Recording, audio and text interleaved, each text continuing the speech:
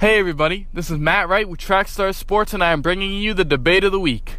Now this week is a great week. Today is a great day. Why, you might ask? Well, this is the second debate of the week already this week.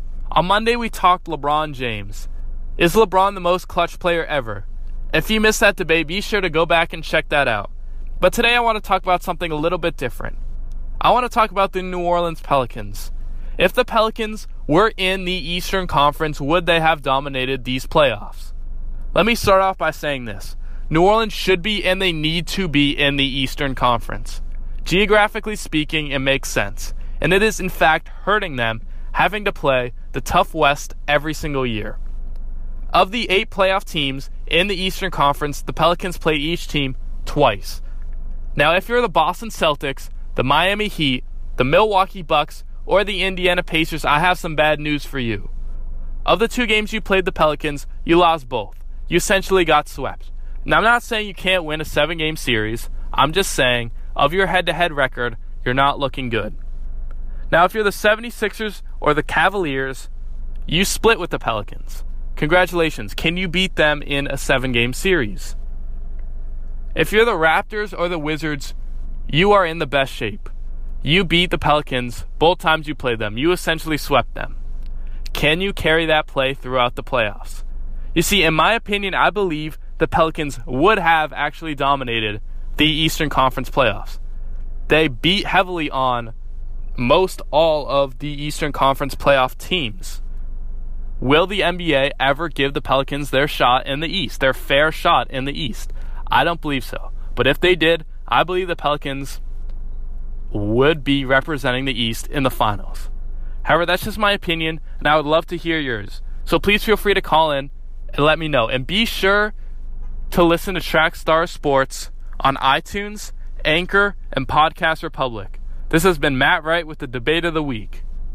What's good, everybody? It's your man, The Voice, hitting you with a twofer for the Debate of the Week. One, is LeBron the most clutch player ever? Absolutely not. Lest we forget his first trip to the finals with the Miami Heat. You don't turn in that kind of performance with the game on the line and ever get the opportunity to call yourself clutch. Secondly, if the Pelicans were in the East, they'd at least be a top 3 team, and they would have a really good opportunity of coming out the East and going to the finals. It's your man, The Voice, sounding off. What's up, The Voice? I appreciate you calling in. Let me address LeBron first.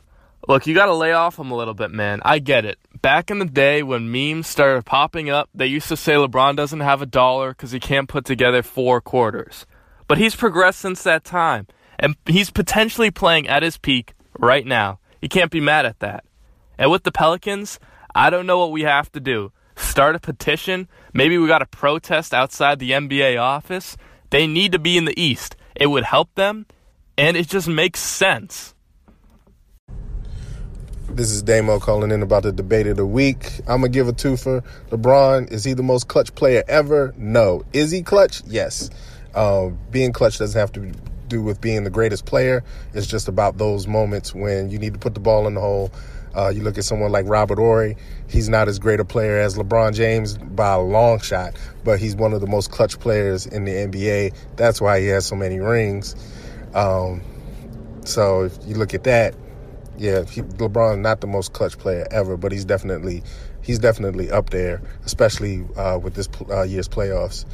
As for the Pelicans, would they just run through the East? I don't think so, but they would definitely probably be a top 4 team in the East. I could easily see that for the Pelicans, especially with the duo of Anthony Davis and Boogie Cousins.